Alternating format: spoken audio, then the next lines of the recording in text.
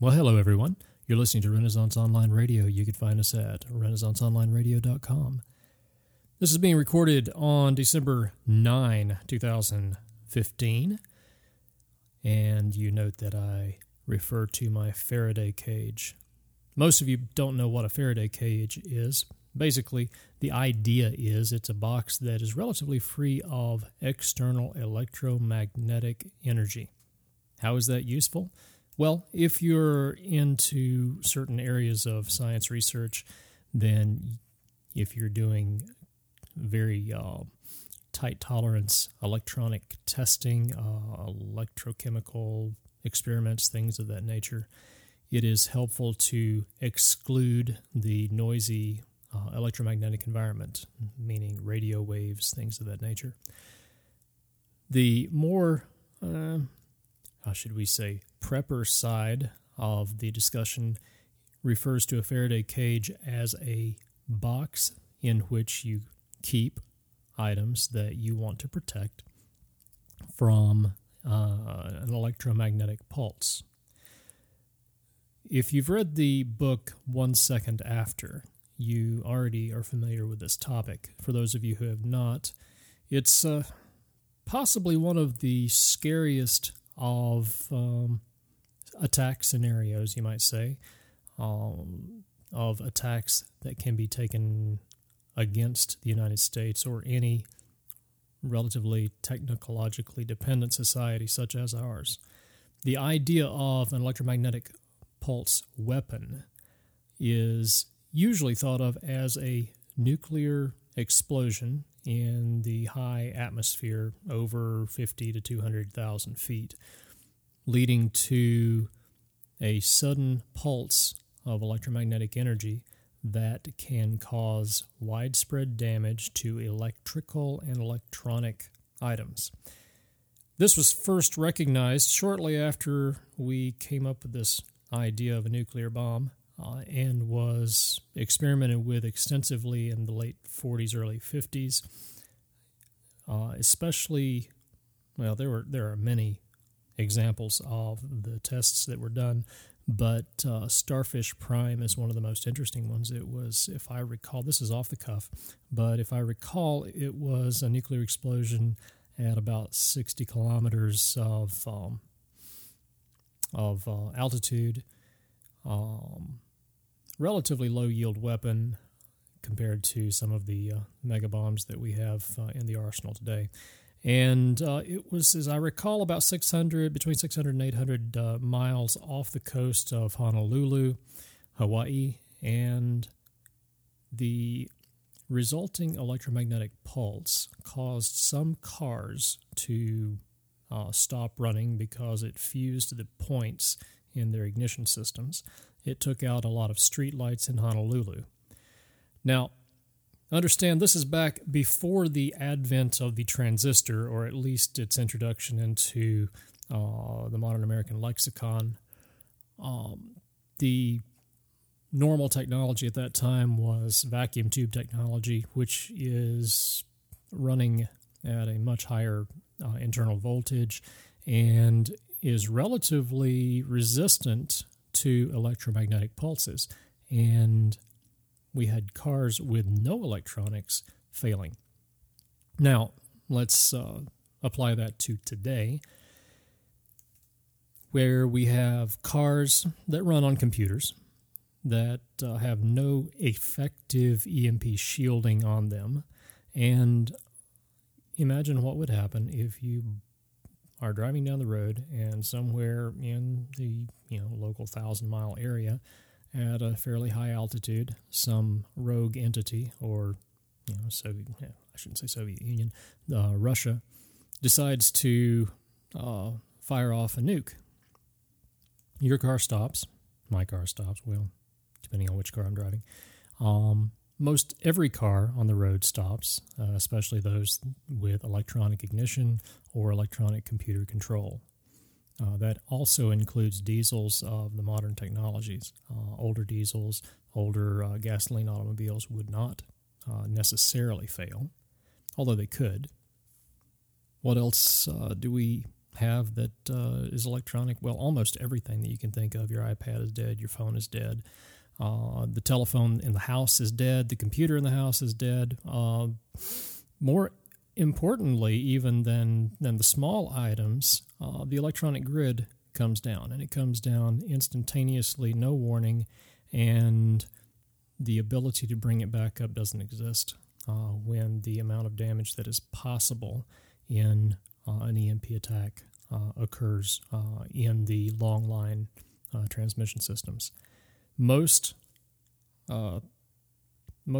transformers and substations would fail, and they would fail from catastrophic arcing within the inside of the transformers, not recoverable. You'd have to replace each transformer, and that would be many, if not most, transformers. The ability to generate electricity would be no longer central. There would not be a way to generate, much less transmit electricity from the generating stations out.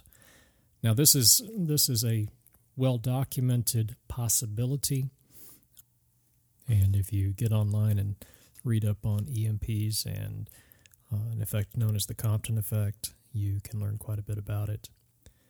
My point in bringing it up tonight was just to explain my term Faraday cage. I have a shipping container that I've turned into an office, and it serves as a perfectly good Faraday cage, which, I don't know, the prepper in me enjoys that, and I don't take it terribly seriously, but I'll guarantee you anything that is in here and not plugged in, if it can get power, will still work in the event of an EMP.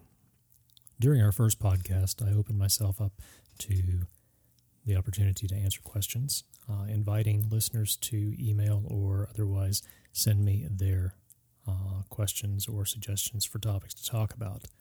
Our first one comes from my friend Phil, who asks, why can doctors be left to choose how much Adderall, Avenza, and oxycodone their patients can have, but it requires a politician and acts of congressional dark magics to determine whether a patient can have cannabis or derivatives? Thank you, Phil, for that question. I guess to start to approach this question, I would like to first ask, who owns your body? Do you own your own body? Do I own my own body? Or are our bodies owned by some other entity? Now, in the early days of our nation and for many centuries prior, it was possible to own another's body, but we fought a war over that. And the conclusion of that war was, no, in America, it is not acceptable to own another person's body. I'm good with that. I'm very good with that. Now, the problem arises in what does it mean if we own our own bodies? What does it mean if I own my own body? Now, there are those with an approach to this from a religious perspective that will say, no, in fact, my chosen deity owns my body. For example, in Christianity, the body is the temple of the Lord. Therefore, from that perspective, it makes sense that those particular people feel that they do not own their own bodies. However, since we are not a nation with a state religion, thankfully, I come at this from a much more secular viewpoint in the determination of who owns whose body. As an adult, I cannot find a reason why I cannot. Now, there are very good reasons, but any legal reason why I cannot put into my body any molecule that I choose. This is not a discussion of wisdom. This is not a discussion of, is it a good idea? This is a discussion of, is it my legal right as owner of my own body to put into it the molecules I choose? If it is not, why not? At this point in our country's history, it is not legal to consume, to own, to consume, to sell, etc., any one of a large number of molecules, some controlled, meaning when I say that I'm referring to drugs that can be prescribed by a physician, and some are simply not allowed. For example, heroin.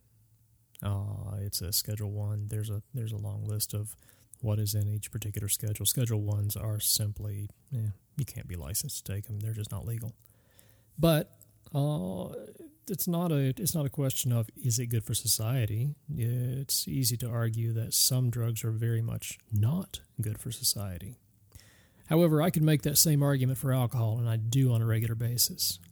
In my practice, I take care of patients routinely who are my patients solely because of their consumption of ethyl alcohol. Now, I cannot say that about pot, about marijuana. I have never, and I've been taking care of patients for 24 years now, and I cannot think of one patient who was my patient solely because they consumed cannabis. My own personal philosophy on any mind-altering substance is it's a bad idea. I've always argued that my only real advantage in life was my brain, and I treat it as though I can't afford to lose any of its cells. But that's just my take on it. As a lover of liberty, I believe that even though I consider the use of any mind-altering substance to be a bad idea, I also believe that prohibiting the use of any particular substance by an adult is a bad idea. And we argue about legalization of a lot of things, drugs, carrying of weapons, and there are already laws against the use, the misuse, the abuse of weapons and of drugs.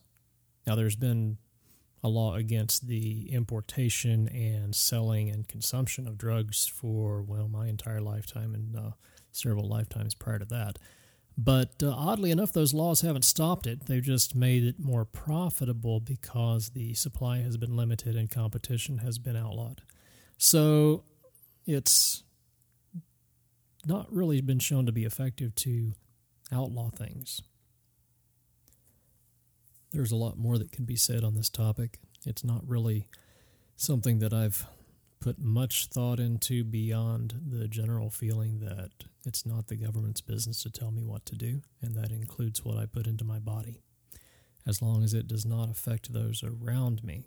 And of course, affecting those around me is an area of intense discussion.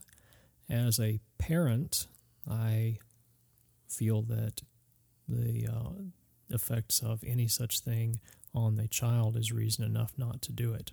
And what comes to mind immediately when I say that is smoking. As a doctor who takes care of kids on an almost daily basis, who are often my patients because they have not been well taken care of by their parents or whoever has been responsible for taking care of them, I find it very frustrating to be running into kids that smell like smoke. And often those who take care of them assure me that they only smoke outside. Sadly, these kids are at an increased risk of certain complications such as laryngospasm as they're waking up because the child's airway is not designed to be exposed to smoke and therefore is constantly irritated and is hypersensitive to any irritation that might be added because of our anesthesia. What that leads to is a kid who stops breathing and whose oxygen level can drop to dangerous levels before we can break the spasm and get them breathing again. And this is completely preventable by not smoking around your child. But I've gone off on an anesthesia tangent, and I apologize. One of the things that we've seen in the news in the past couple of days is the ongoing argument about immigrants into our country, and specifically after the shooting in San Bernardino, California, whether or not we are able to stop ISIS from attacking us on our shores, within our country. I would argue that at this point we have let the horse out of the barn, and we will have more attacks no matter what we do. The lack of leadership from Washington has certainly exposed us to a desire to hear words like what we hear coming out of Donald Trump's mouth right now, and the resulting arguments. I've been, roped into a few of them myself, or some would argue I jumped willingly, which is probably more accurate. It's a tiresome argument, though, because, most of the argument that is actually going on is not about what he said, but about what it could certainly lead to, which would be, things like what Jimmy Carter did and what FDR did when our nation was under attack under their administrations. FDR, of course, put Japanese and German people in the U.S. who were in the U.S. legally into internment camps for the duration of the war. And Jimmy Carter prohibited immigrants from coming to the United States from Iran during that time. My suspicion, as far as Trump's choice of words and choice of statements to make in the past few days, goes back to his skills as a negotiator. And a concept that I was exposed to a few years ago is something known as the Overton window. And in an audio podcast, it's a little bit hard to describe. It's much easier if I had an ability to give you a visual representation. But the idea is you can put ideas on a spectrum, on a scale. And typically in our everyday life, we deal with things that are in a narrow band of that scale, where things that are off the ends of the scale we just don't deal with and would never consider. For example, we would certainly discuss whether or not to live in a small house or a big house, but we probably wouldn't consider living in a cave or in a gigantic house, because those are outside of our norms. So to apply that to politics, about 7 or 8 years ago, there were a few people yelling for socialized medicine, but most people would not really be comfortable with the idea of the federal government paying for every aspect and controlling every aspect of our health care. Along comes the ACA, the Affordable Care Act, and now we're not talking about whether the government should, the government does, to a degree. Now we're not talking about whether we should or whether we shouldn't. Now we're talking about whether the government should pay for all of it or just part of it. The argument now has shifted. We have moved normal. The window has shifted, you might say. So let's apply that to Trump. Now, we've got one side of the argument that says we need open borders, we need open immigration. In fact, we have no business having borders whatsoever. We are so rich only because we have hoarded the profits from our plunder of other nations to ourselves, and therefore wealth is unequally distributed throughout the world. That should be remedied by opening our borders and letting anyone in. That's one side. Now, if we wanted to be rational and reasonable, we might say, well, that doesn't work. Let's talk about finding a middle ground. Except that if one side is arguing from a full extreme and the other side just as trying to pull back to the middle ground, you're going to negotiate to somewhere halfway in between if it's a reasonable negotiation. Now, along comes Trump, and he says, let's close the borders to anyone of the religious group that is associated with most of our terrorist attacks. Now, that's an extreme position, but it's extreme on the other side. Now, my suspicion is that what he is doing is arguing from that side so that we can negotiate a point in the middle. However, he has at that same time put himself in a box of being seen as hate-filled, etc. And there are those unstable individuals out there who are taking his words and using them to back their own positions of, I don't enjoy using the word hate, but unfortunately it probably does apply at times in this argument. So what we end up with is some people saying Trump's right and some people saying Trump is wrong because it could lead to things that Trump has never suggested. And then we get some people who have heard those arguments and then they take it to, well, Trump said that we need to have internment camps and kick people out of the country who are Muslim. And, well, he has not said that as far as I know. And if he did, I think it would be pretty well documented. Now, again, I am not a Trump supporter. I do not feel that he would be a good president. However, I think that the arguments that we are hearing are really not good faith arguments on both sides at this point. Enough about politics. I've had a number of other requests for things to talk about, and I am certainly looking forward to hearing from listeners, hopefully from you, and hear what you think I should talk about, hear what you think I should not talk about, and I'll take it all under advisement. I actually am more interested in talking about ideas and things that I actually do know something about. If you'd like to talk about healthcare, I would enjoy talking about healthcare, but I'd like for it to be topics on healthcare, especially on anesthesia, that are requested by you, my listeners. So with that, I'm going to wind it down for tonight and leave the Faraday cage, head up to the farmhouse, and tuck my little girls into bed. Thank you for listening, and have a great day.